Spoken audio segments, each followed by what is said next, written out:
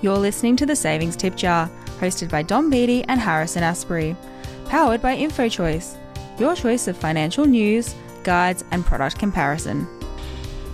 G'day. Yes, you are listening to another episode of the Savings Tip Jar podcast. As always with myself, Dom Beatty, and the Sultan of Saving, Harrison Asprey. G'day, Haz. That's a bit better, Sultan of Saving. I was inspired the other day, the Sultan of Swing song by Dire Straits came on, and I was like, okay. Sultan of Swing, Sultan of Saving, yeah, we can make that work.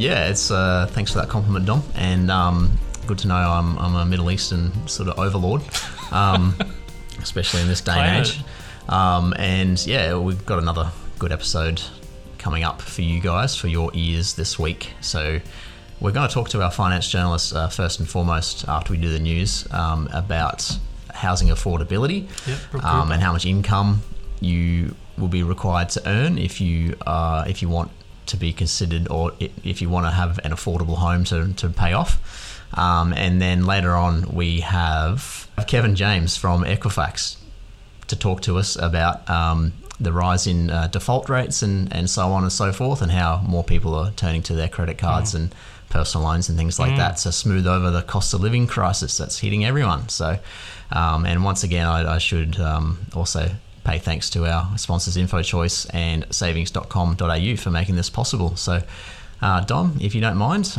we'll just get straight into the news. Get stuck into it. Start the timer. Yeah, we'll start our timer here. So Savings Account Mania, the first news cab off the rank. So Virgin Money actually yesterday announced it will wind back on its decision to cut rates by 15 basis points. So that was made in late October. And off the back of the RBA interest rate rise in November, they've axed that decision. So the rates for its Boost Saver account will remain at 5.05% per annum, provided some criteria is met. And then if you lock your funds away for 32 days, you could get 5.35%. So, so generous, not passing on the rate increase, but then winding back the rate cut decision. And then in a bright spot, so Australian Unity has what I think is the highest unconditional rate in the market at 5.5%. On balances up to 50k. 5.25% applies on balances from 50k to 250k, but the main catch is, from what I read, is that as soon as you hit that 50k and $1 mark, the whole balance drops to 5.25. Now that's still the highest unconditional rate in the market, but yeah, that applies to the whole balance. There's nothing to do to get that rate, and that's a pretty good sign out of savings account land, Dom. Yeah, well, Australian Uni just coming out of the blue. I mean, they've never actually been on my radar really for offering a competitive savings account product, but. Yeah, well, where has this come from? Like, what were they offering before? Are you aware what they were on? I think before? It might have been 4.9, but they were kind of in the mix there. Still kind of up there. But huge move. So obviously, we're at this point where like banks are competing with each other for deposits, for funding, to allow them to lend out money for home loans. So perhaps, for whatever reason, Australian Uni just really needed some deposit to help them fund their home loans. So that's what banks tend to do when they're a bit short on funding. They can just think, well, what's an easy way to raise funds? Let's offer a really competitive savings account product, and perhaps we can receive a fair bit of coins. So yeah, really good to see that we've got another good product on offer from Australian Unity in this savings account market. But yeah, interesting as well what Virgin Money are doing there. Really, instead of passing on the 25, they're saying, hey, good news, we're we said we were going to cut the rate by 15 basis points. Yeah, we're just not going to do that anymore. So you get to keep your rate at whatever it is now, 5.05. 5.05, yeah. In some other news, we've seen some data come out from PropTrack. So our journo, Harry O'Sullivan, reported this one for InfoChoice, finding that more than half of units across Australia are cheaper to buy than rent. So that was 55%, and that's according to PropTrack. So the PropTrack's Market Insight report found over a 10-year period, it would be cheaper to buy rather than rent 36% of Australian properties. So that's Australian properties overall, not just units. But yeah, it seems to be more so the case in units, with more than half, 55%, estimated to be cheaper compared to 29% of houses. So for those, for example, looking to rent an apartment in Perth, buying might be worth thinking about, with 92.5% of units cheaper to buy than it is to rent. And the majority of units in Brisbane, 77.3%, and in Hobart, 63.7%, and Adelaide, 60%, are also more expensive to rent. So the senior economist at PropJack, Paul Ryan, said these results suggest that there are plenty of opportunities for buyers at the moment. So yeah, just looking across, even in Sydney, would you believe there are some cases where, for example, in Botany, 71% of homes are cheaper to buy than rent. Wow. Parramatta, 55%. In Melbourne, you've got Port Phillip. It's 47%, but in the actual CBD of Melbourne City, 83%. And just looking at Brisbane, just while I've got a little bit of time, 80% in inner Brisbane, cheaper to buy than rent. Beenleigh, just sort of on the border between Brisbane and the Gold Coast, 78% cheaper to buy than rent. The price of rent is kind of like a convenience fee, especially if you think of it versus buying, because it's a fee to avoid all the maintenance headaches, and if the bathroom sink goes haywire, you don't have to address it yourself, and then you can move out after 6 to 12 months if you really want to. So, but yeah, that it kind of just goes to show that sort of 36% figure where it's still cheaper to buy than rent. I think that was a lot higher during COVID, obviously, because homes were potentially a little bit cheaper and rates were a lot lower as well. So, and while rents, may not have kept up quite at the same rate, even though it's bonkers out there for renters. So, yeah, some interesting data there, especially if you're going to be transitioning into a home buyer soon.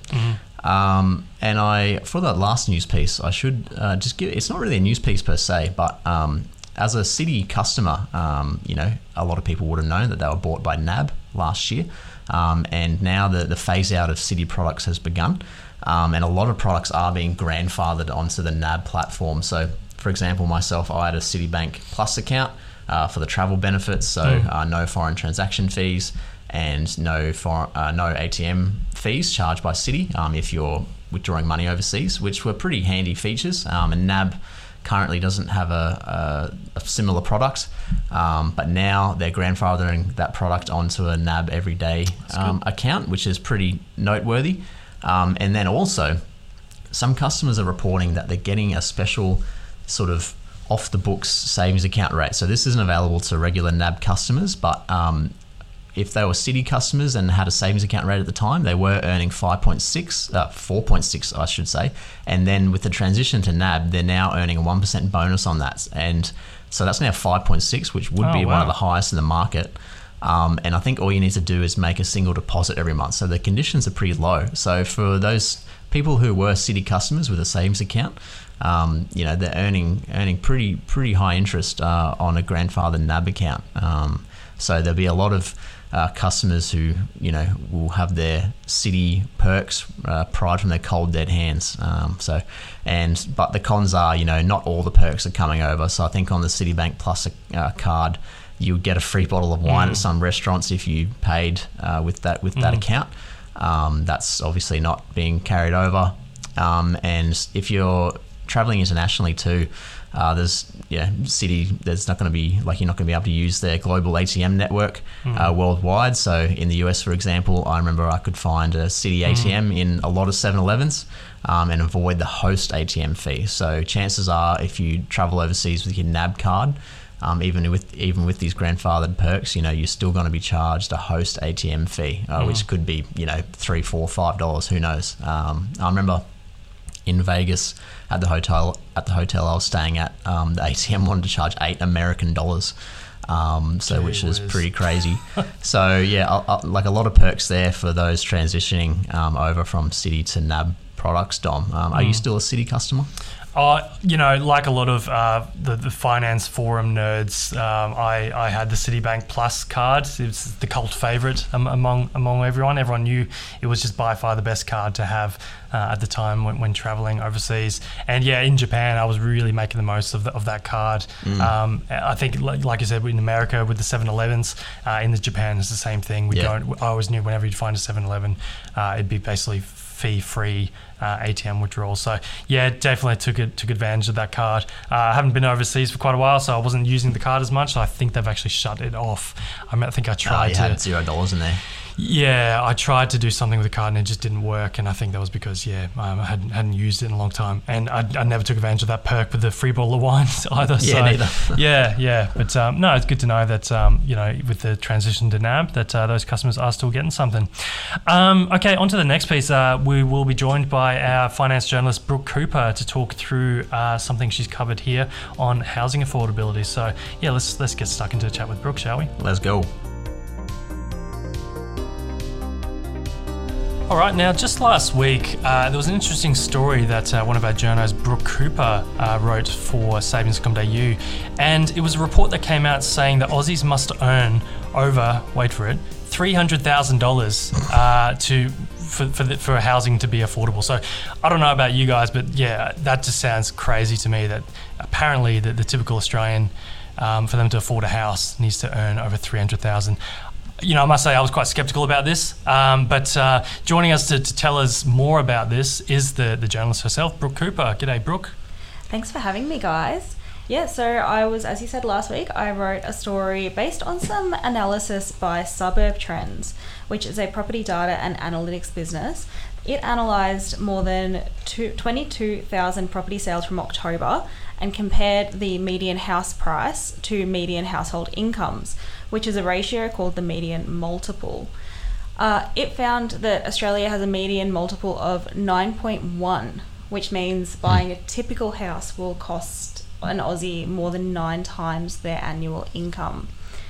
Now, internationally, a median house price that's 3 times a median income is typically considered affordable. And so to reach that, an Aussie household would need to be bringing in, as you said, wait for it, $301,769 every year, according to Suburb Trends. And that's just the national median. If we look at some of the more expensive areas to buy a house, say Sydney's Northern Beaches, to be considered affordable, a household would need to be bringing in an annual income of around $600,000. Oh, easy, yeah. Yeah, pocket change. And if you're buying in the inner east of Melbourne, it would take around $430,000 to comfortably afford to purchase a median-priced house. Sounds pretty crazy. I'd hate to, in my personal opinion, think about when Australia was at that affordable sort of multiple around 3 to 3.5, probably many, many years ago.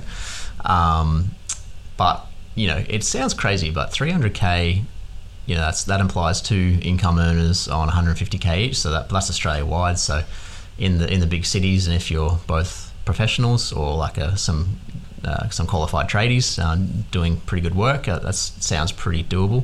And then in the Northern Beaches too, the 600K income of affordability, people buying in there nowadays know that it's expensive there, I suppose, and they're probably on or around that anyway, or they bought in 20, 30 years ago and are just living there now and reaping the rewards of that. So pretty simple calculation, Brooke. Was there any sort of data internationally or any other regions that were less of a sort of crap show in terms of unaffordability? There has been research that's done annually every single year on various regions across the world. Basically, it found that Australia is one of the top 3 most unaffordable places to purchase a house, up there with New Zealand and Hong Kong. Sydney itself is the second most unaffordable market, behind Hong Kong. Hong Kong, and this is off the top of my head, so grain of salt, plus or take 15%. But Hong Kong, it takes a median income earner 19 times their annual salary to purchase a median priced property. In Sydney, I think that's closer to about 13 times, which is still pretty massive, but not as bad. So all of this piqued my interest, and I jumped on the Australian Bureau of Statistics to look up some wage growth data and compare it to average house price data to see how it's trended over recent years. And I looked at the approximate decade between about the middle of 2012 and late 2021, And I found that the average house price in that time has risen nearly 90%. And at the same time, the median weekly wage of a full-time worker has risen just over a quarter. So housing has definitely become less affordable in the recent decade. That means if you were earning $500 a week in 2012 and your wage growth followed the same trajectory as the nation's average, you'd be earning around $640 a week 10 years later. Mm-hmm.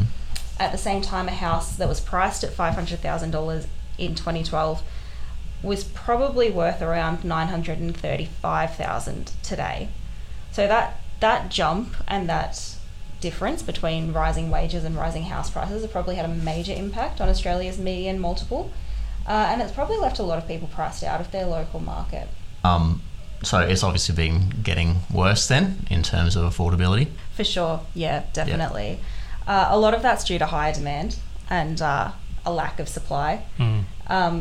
Interestingly, Suburb Trends chief analyst Kent Lardner noted that grants and schemes offered to help people get onto the property ladder could actually increase that supply and demand gap. So things like the upcoming Help to Buy equity sharing scheme or the recently doubled Queensland First Home Owner grant probably won't actually do much to alleviate housing unaffordability. Things that could help alleviate housing unaffordability, according to the Real Estate Institute of Queensland, is like land releases, simplifying our planning approvals process, training up more tradies, and freeing up the spare bedrooms of retirees. All that could increase supply and therefore weigh prices down a little bit. It's easy to break Australia down into sort of 8 capital city markets, if that. A lot of people don't even do that. They just go Melbourne and Sydney and that's it. But the fact is there's a lot of regional towns and even street to street, suburb to suburb, there's different little factors going on. And as our friend of savings.com.au says, Simon Cohen from Lux Listings Australia and a previous podcast guest, don't quote me on the episode that he's in, but he has said that to what you were saying earlier, Dom, is that Australia is a very desirable market for people who want to move here, and for people who want to invest here, because it is a stable country, and that means politically, economically, generally speaking, and also just weather-wise too. So away from the tropics of North Queensland and Darwin, you don't get huge tornadoes that can flatten a town in 3 minutes like you do in Tornado Alley in the US, and you don't get earthquakes like in Christchurch that just disrupted a whole town and still hasn't recovered. So for the most part, Australia's a pretty good country to park your dollars in terms of property. So, but all that said, I mean, we're not trying to minimise the issue here that about housing affordability in Australia. We do acknowledge that there is a problem there with affordability, and the governments need to take action to really try and, well, not so much solve it, but just kind of ease the problems a bit. And obviously we keep coming back to it. We need more supply.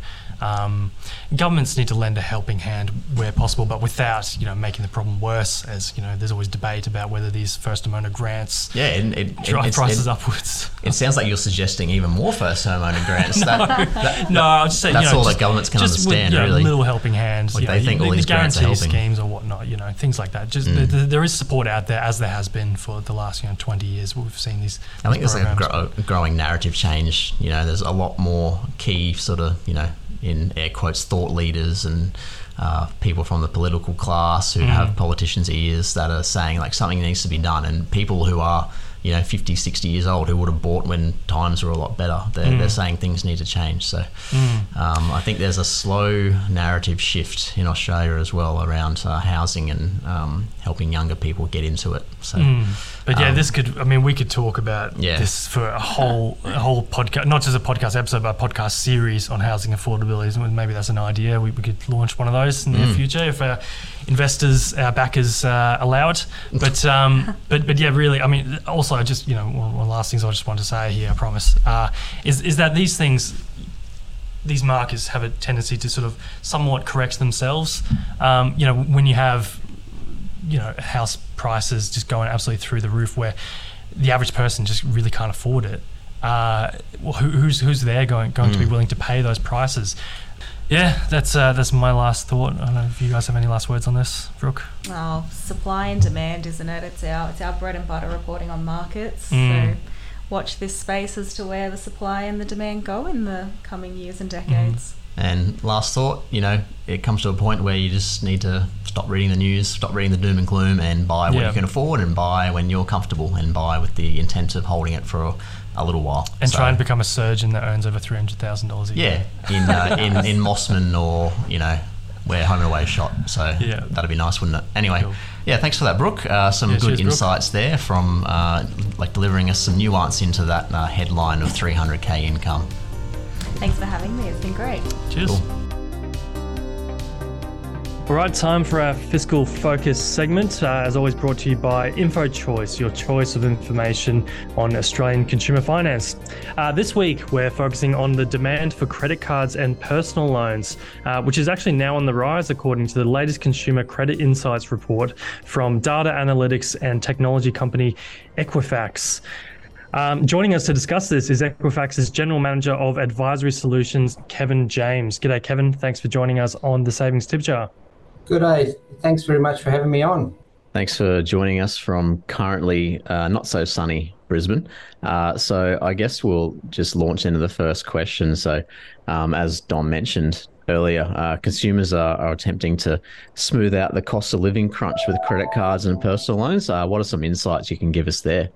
Yeah, so what we're seeing at the moment is I think there's a definite smoothing and a definite balancing of the household balance sheet. We've seen quarter on quarter now growth coming through in both, the personal loan segment and also the credit card segment.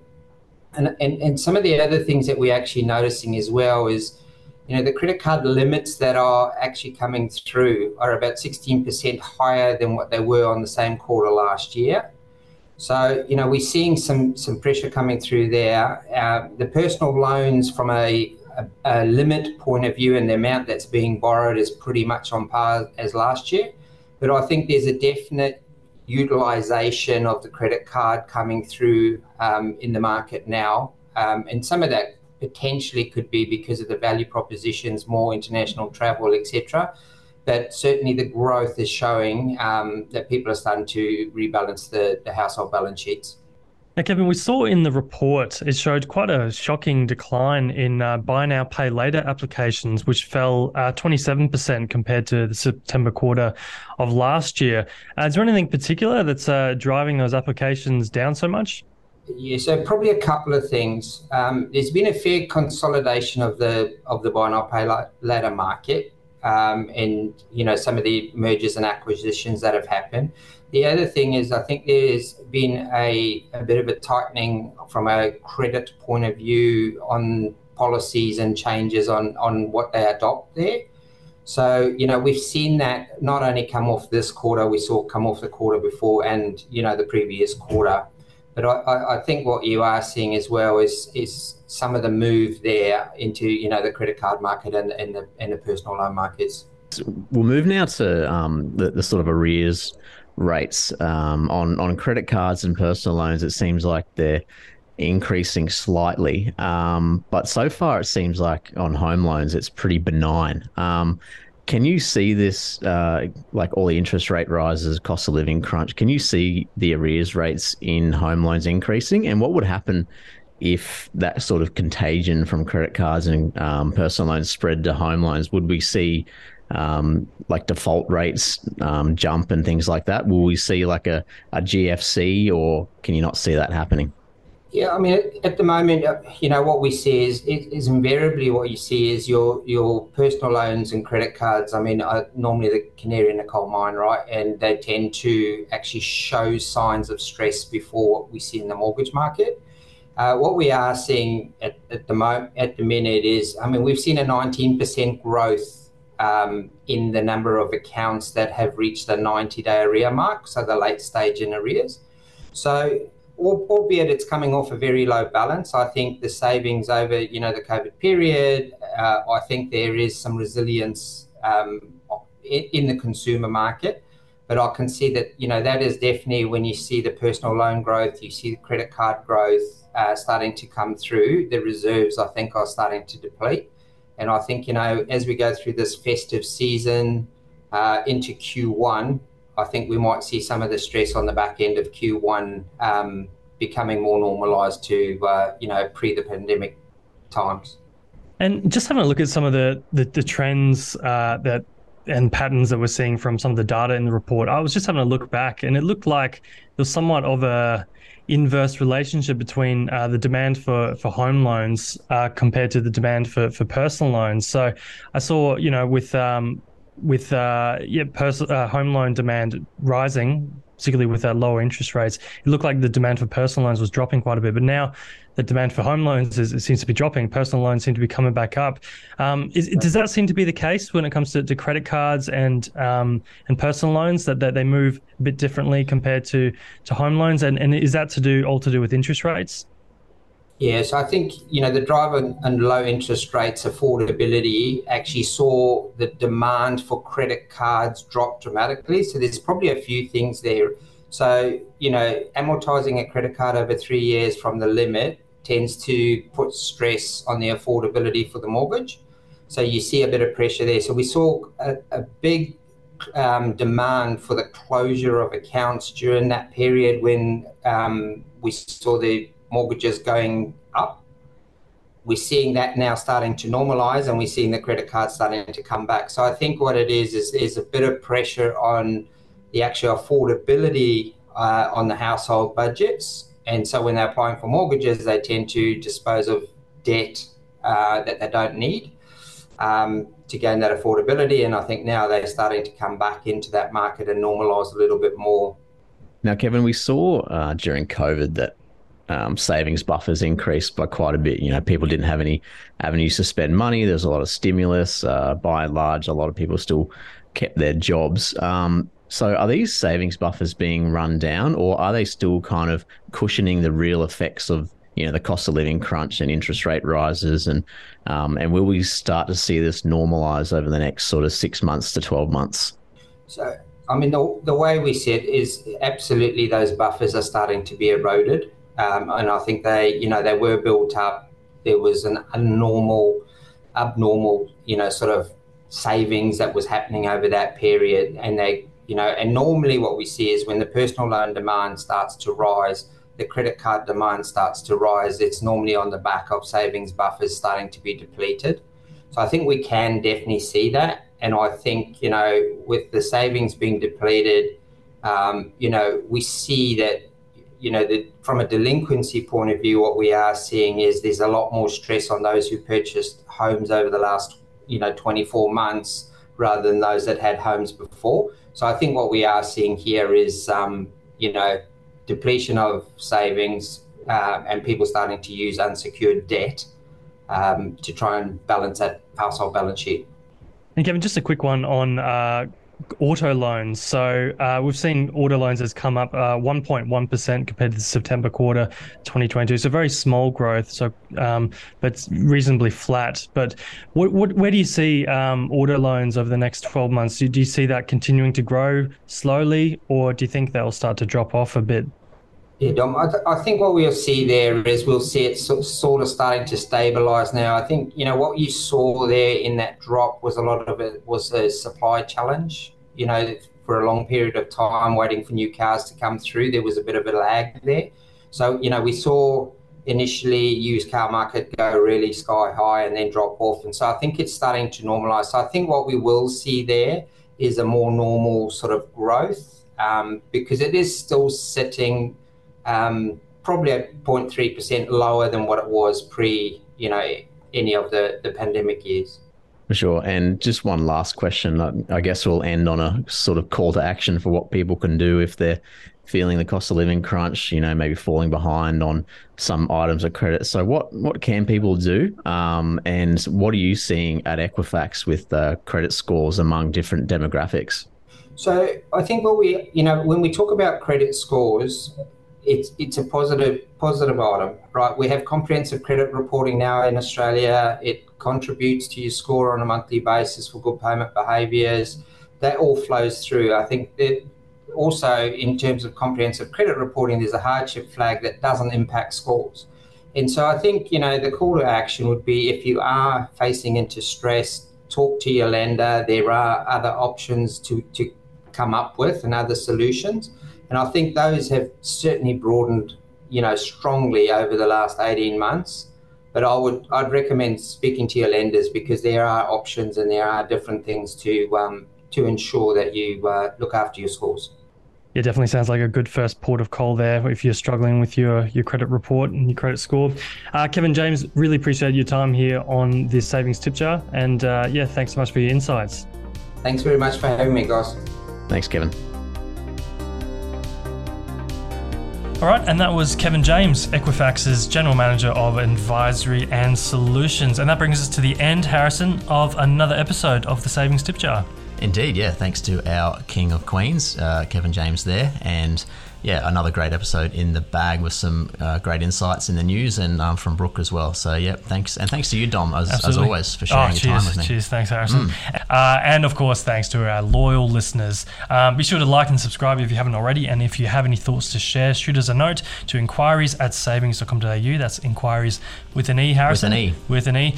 Or if it's easier, just via our Facebook, Twitter, or Instagram. And of course, be sure to tune in next week. We'll have some great more finance and savings chats for some your great more listeners. Finance chats. That's it. There we go. That's it. All right. Thanks. Bye.